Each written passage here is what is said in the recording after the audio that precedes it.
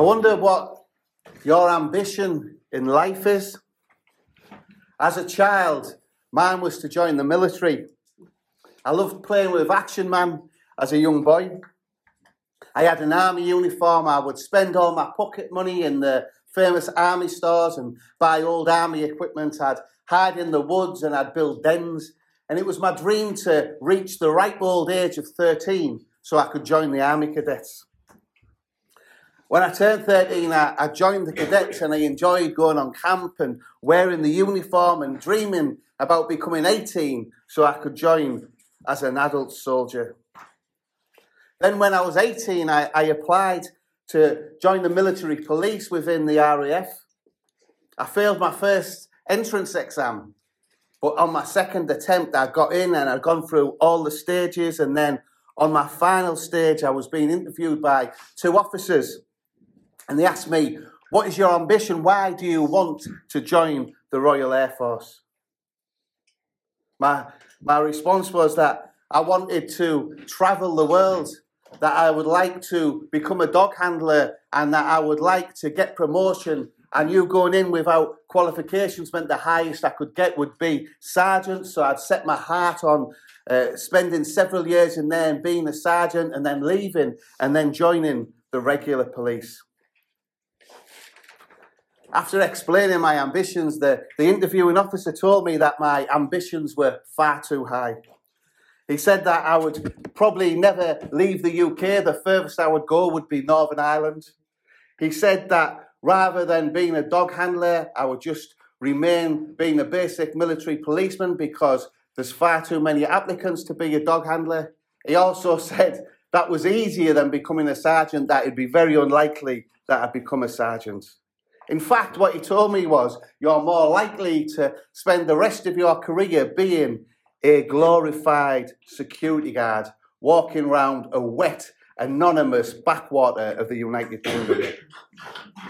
After he said that, he then said to me, do you still want to join the RAF? My response was, no chance, I'd rather work in McDonald's, and I withdrew my application. I was gutted, my ambitions had been shattered. The appeal of the RAF had instantly been removed. The dictionary describes ambition as being the strong desire to achieve success. And being a glorified security guard, to me, didn't seem like success. And I wonder, what are your ambitions in life this morning? What areas of your life do you hope to see success? Your education, your career, maybe you're looking for a promotion or a better paid job. What about relationally? Are you looking to have a better marriage or to be married? Are you wanting children? Are you wanting your children to do great things? What is it that you are looking for in your relationships within the church? What about your ministry? Do you desire a bigger church? Do you desire more baptisms, more conversions, a bigger platform, or more recognition? What about your faith? What is your ambition for your personal walk with God? How do you see success as a Christian? To read your Bible more, to pray more, and possibly even to tithe more? What should we see as success as Christians? What should be our ambition? Well, as always, whenever we want to know an answer to a question, the best place to go to is to God's Word. So turn with me to Philippians chapter 2. And as you do that, I will pray. Father, as we look at your Word this morning, I pray that you will be with us, Lord, by your Spirit, that you will challenge us, Lord, that you will equip us, and you will make us more like your Son, Jesus. In his precious name we pray. Amen. It starts off by saying, therefore, if you have any encouragement from being united with Christ, if any comfort from his love, if any common sharing in the Spirit, if any tenderness and compassion, then make my joy complete by being like-minded, having the same love, being one in spirit, and of one mind. Do nothing out of selfish ambition or vain conceit. Rather, in humility, value others above yourselves, not looking to your own interests, but each of you to the interest of others. In your relationships with one another, have the same mindset as Christ Jesus, who, being in very nature God, did not consider equality with God something to be used to his own advantage. Rather, he made himself nothing by taking the very nature of a servant, being made in human likeness and being found in appearance as a man. He humbled himself by becoming obedient to death, even death on a cross. Therefore, God exalted him to the highest place and gave him the name that is above every name, that at the name of Jesus every knee should bow in heaven and on earth and under the earth, and every tongue acknowledge that Jesus Christ is Lord, to the glory of God the Father. Amen. Philippians is a letter from the Apostle Paul written to the church in Philippi. He sent this letter while he was still in prison. He wrote this letter to, first of all, thank them for a gift that he'd received, but he also wanted them to be encouraged and to remain joyous in life and in death. Chapter 1 is typical of Paul's letters. He starts off with an introduction and thanksgiving, but then he focuses on how the church should remain righteous, should remain holy, even in the face of opposition and persecution. Then if we look at the first two verses of chapter 2, we see him say, therefore, if you have any encouragement from being united with Christ, if any comfort from his love, if any common sharing in the Spirit, if any tenderness and compassion, then make my joy complete by being like-minded, having the same love, being one in spirit and of one mind. I used to be a prison chaplain. And when I was working with many of the lads, they would often get excited whenever they received a letter. Some would get excited if they got a food parcel or some new clothes sent. Others would be even more excited if they had a visit. But the most excited I saw these prisoners was when they got an early release date. If you were in prison, what would make you joyous? I know Rachel would like a file and a cake. A, because she likes cakes, and B, she'd want to escape. But in this passage, we see that Paul is in prison. He's suffering for the sake of the gospel. And he's telling the church in Philippi and us today that his joy is made complete not by a food parcel or by a visit, but by the church being united in love and spirit and mind. Paul is suffering, yet it's his desire and it's his ambition to see the church united in the gospel. Today we live in a culture of individualism, and most of our decisions are a result of looking at what will benefit us personally rather than benefiting us all as a body of Christ. And Paul is reminding the church then and us that as Christians, we need to remain united and responsible for one another. And he gives us 4 reasons for this. He says that we should be united and responsible for one another because, firstly, we are all in Christ. What a joy and what an encouragement it is to know that in Christ we are chosen, we are forgiven, we are adopted, and we have an eternal fellowship with our Saviour and one another. Secondly, he says that we share in the comfort and love that Jesus has for us. Thirdly, he says we're united with God, and because of that, with each other through the Holy Spirit. Then finally, he says that we share the affection and mercy of our Saviour. As recipients of God's loving kindness, of God's mercy, And because we've experienced that unique love and kindness and mercy, it should excite us and want us to reflect and share that with one another.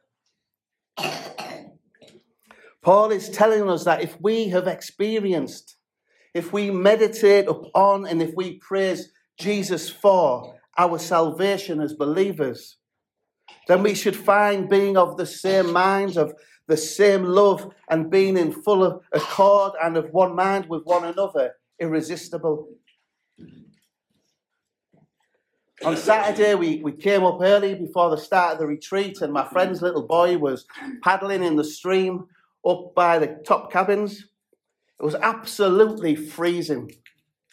And he was in there for about 10 minutes, and he said, "Mum, I'm cold and I'm wet," which is no big surprise. If we go around splashing in freezing cold rivers, we're going to get cold and wet. In a similar way, what Paul is saying is there's no other rational conclusion for us as Christians who've experienced the love and mercy of God, but to be united with one another. Like the only logical conclusion for a little boy who is playing in a frozen stream is to get cold and wet, the only logical conclusion for the true church is that they will be united by the love, spirit, and mind of God. And we need to ask ourselves this morning, if our relationships with other Christians are fractured, does it make us sad? Does it cause us to pray? Does it cause us to pursue and seek the unity that brought Paul so much joy? Because it should be our ambition as believers to be united in servant-hearted humility with Christ and one another. The next verses say, "Do nothing out of selfish ambition or vain conceit. Rather, in humility, value others above yourselves, not looking to your own interests, but each of you to the interests of others." Paul then goes on to say that nothing we do should ever be done out of selfish ambition or vain conceit. Selfish ambition is when our motivation is because we want to gain something from what we do. It's when our actions will personally benefit ourselves regardless of how it affects other people. Paul also goes on to say that we should never do anything if our motivation comes from vain conceit. Vain conceit is what we saw in the garden with Adam and Eve when they weren't happy with the blessings of being God's children and they wanted to glorify themselves and be God in their own lives. Vain conceit is when we want to glorify ourselves, make ourselves look better, and be praised by others. So if we go back and look at my ambition to join the armed forces, you can see that was out of selfish ambition. I was motivated by vain conceit. Although traveling the world and doing the job that you enjoy and getting a promotion is a good thing, that should never have been my motivation. My priority for joining the armed forces should have been to serve my queen and country, not to serve myself by getting free holidays, doing a job I loved and getting paid well, while also having the pride of everyone listening to my authority being a sergeant. If I hadn't have had selfish ambition, I might not have been put off joining, and I might have received those things as a blessing rather than it being a motivation. So to clarify, having ambition isn't a problem that Paul is addressing. Paul is addressing our selfish motivations and vain conceit behind our ambitions.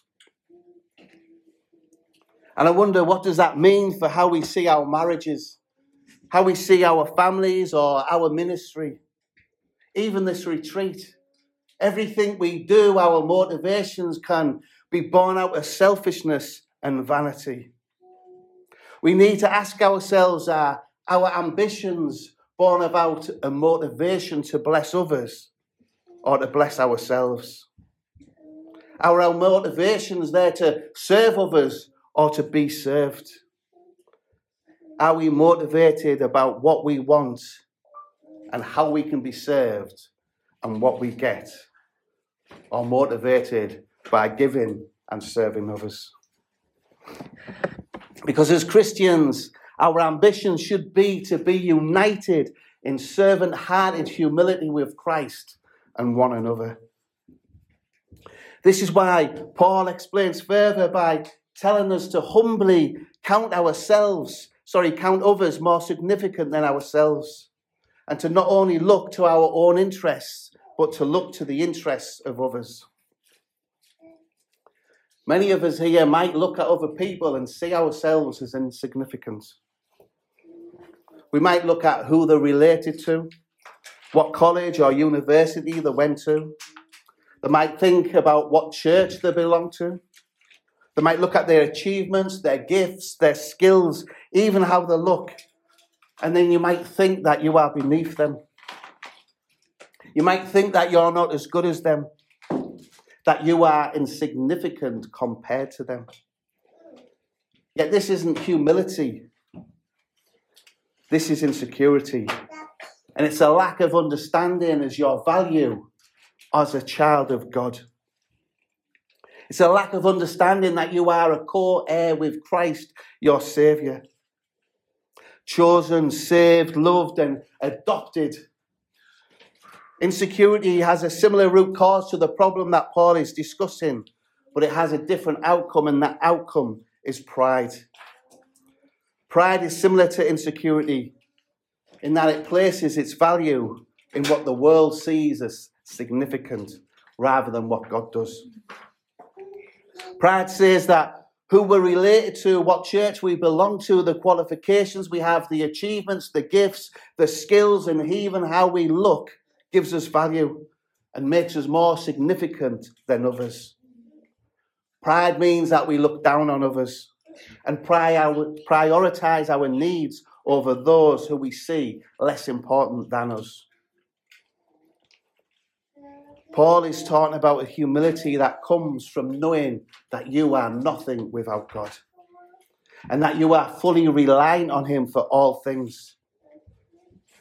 And the German theologian Augustus Ninda says that this knowledge, once you have this knowledge that you are nothing without God, that you can do nothing without him, should affect your behaviour towards your fellow man.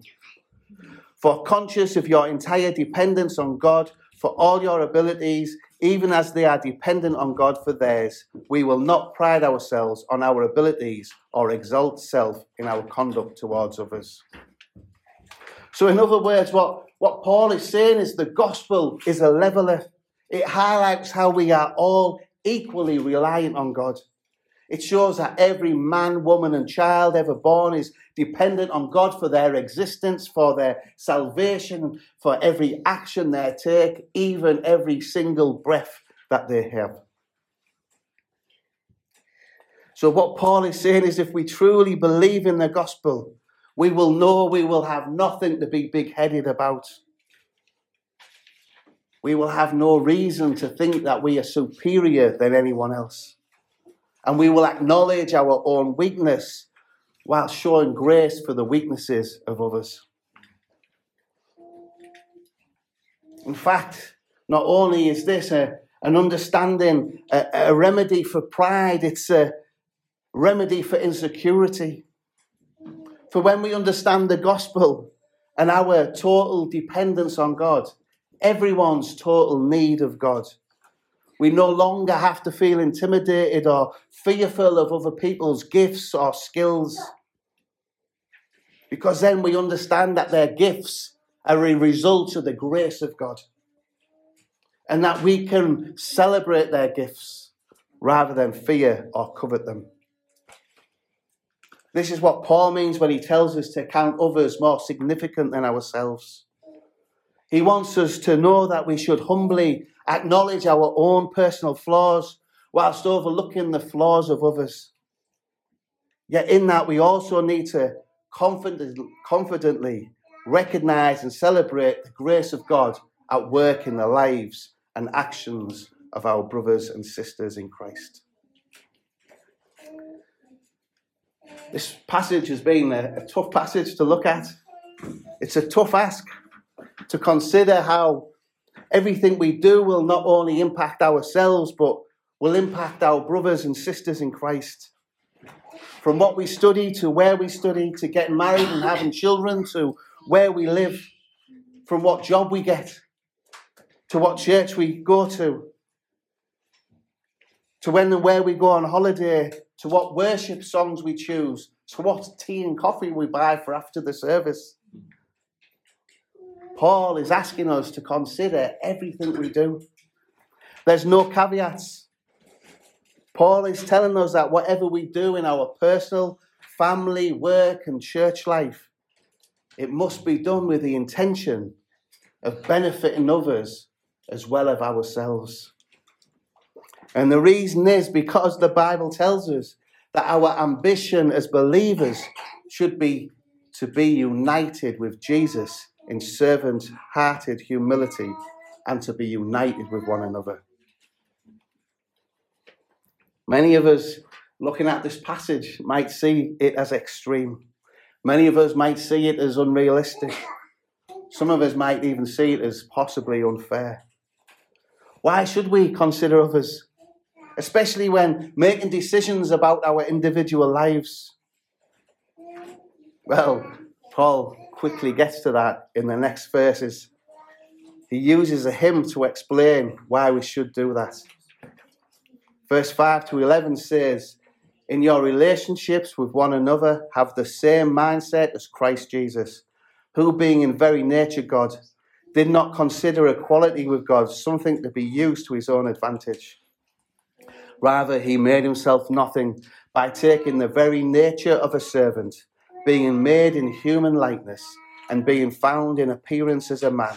He humbled himself by becoming obedient to death, even death on a cross. Therefore, God exalted him to the highest place and gave him the name that is above every name, that at the name of Jesus every knee should bow in heaven and on earth and under earth, and every tongue acknowledge that Jesus Christ is Lord, to the glory of God the Father."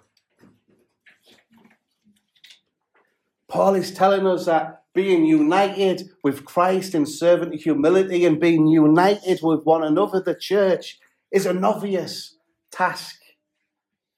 Yet the way he explains it, it almost comes across as an impossible task. In fact, it is impossible if we don't have our eyes set upon Jesus and what he's done for us. He's telling us that we need to have our eyes upon Jesus and his sacrifice. He's telling us that it's only when our ambition is to be united in servant-hearted humility with Christ that we can be united with one another. Ignoring people's bad habits doesn't help us become united. Giving people gifts and opening the door and letting people have the biggest slice of cake doesn't make us united. The only thing that can unite God's people is God himself. Paul tells us that we need to reflect the same mindset of Christ, to reflect that in our relationships with one another. The mindset which Jesus chose when having everything, when in glory he was worshipped as God the Son, the creator of heaven and earth.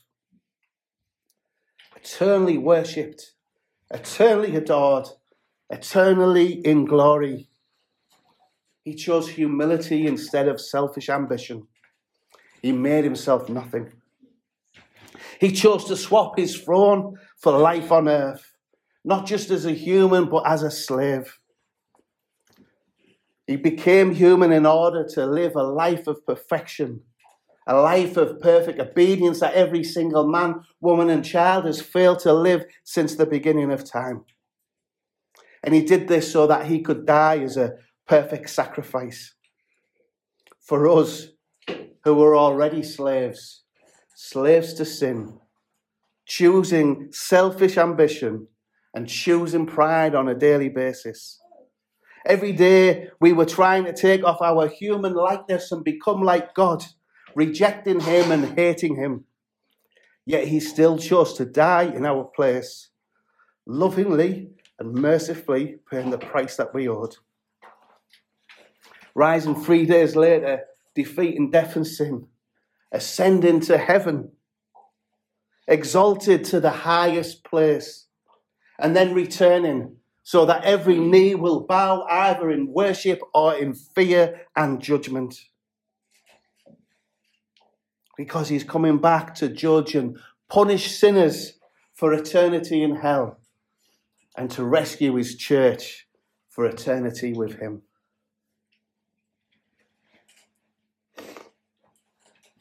Jesus will rescue his people. Jesus will rescue those who trust in his perfect salvation.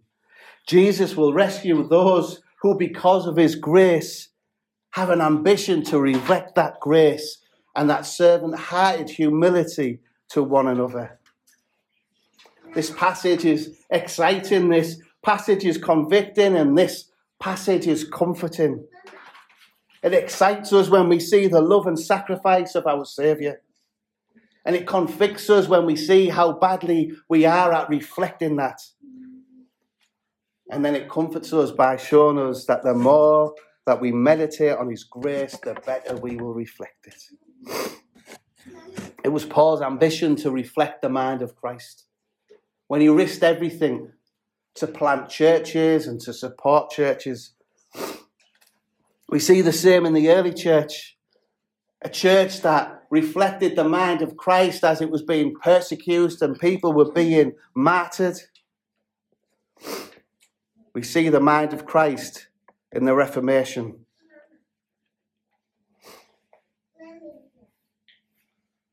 We see the mind of Christ in the persecuted church today. Our brothers and sisters reflecting the servant-hearted, sacrificial mind of Jesus, putting him and the church above themselves, being killed, being imprisoned, and being tortured for their faith. And we need to ask ourselves, are we seeing the mind of Christ in the church today, in the UK church, in our church? Are we seeing it in our own lives, in our own relationships, in our marriages, in our families, and in our friendships, and in our church? And ambition is something that you don't yet have, but long for. And ambition is something that we don't have, but we aim towards. So this morning, why don't we join Paul and one another in making it our ambition to have the mind of Christ, in our relationships to be united with him and with one another. Let's close in prayer. Father, we just think of everything you sacrificed, Lord. That glory. I can only imagine your throne room of grace. The angels before you, Lord. How beautiful that must be, and yet you give that up to become a man and to become a slave and to die in our place. Father, remind us daily of that sacrifice. Let us not come complacent with that gospel story. Help us meditate on the glory that you left behind, Lord. And remind us that whatever we think is glory on this earth is temporary rubbish. And that we have that eternal glory to share with you. Help us, Lord, to remove any selfish ambition and vain conceit. But give thanks when we fail, knowing that you've done it perfect. Be with us, Lord. Unite us with our families and our friends and our churches. In Jesus' name we pray. Amen.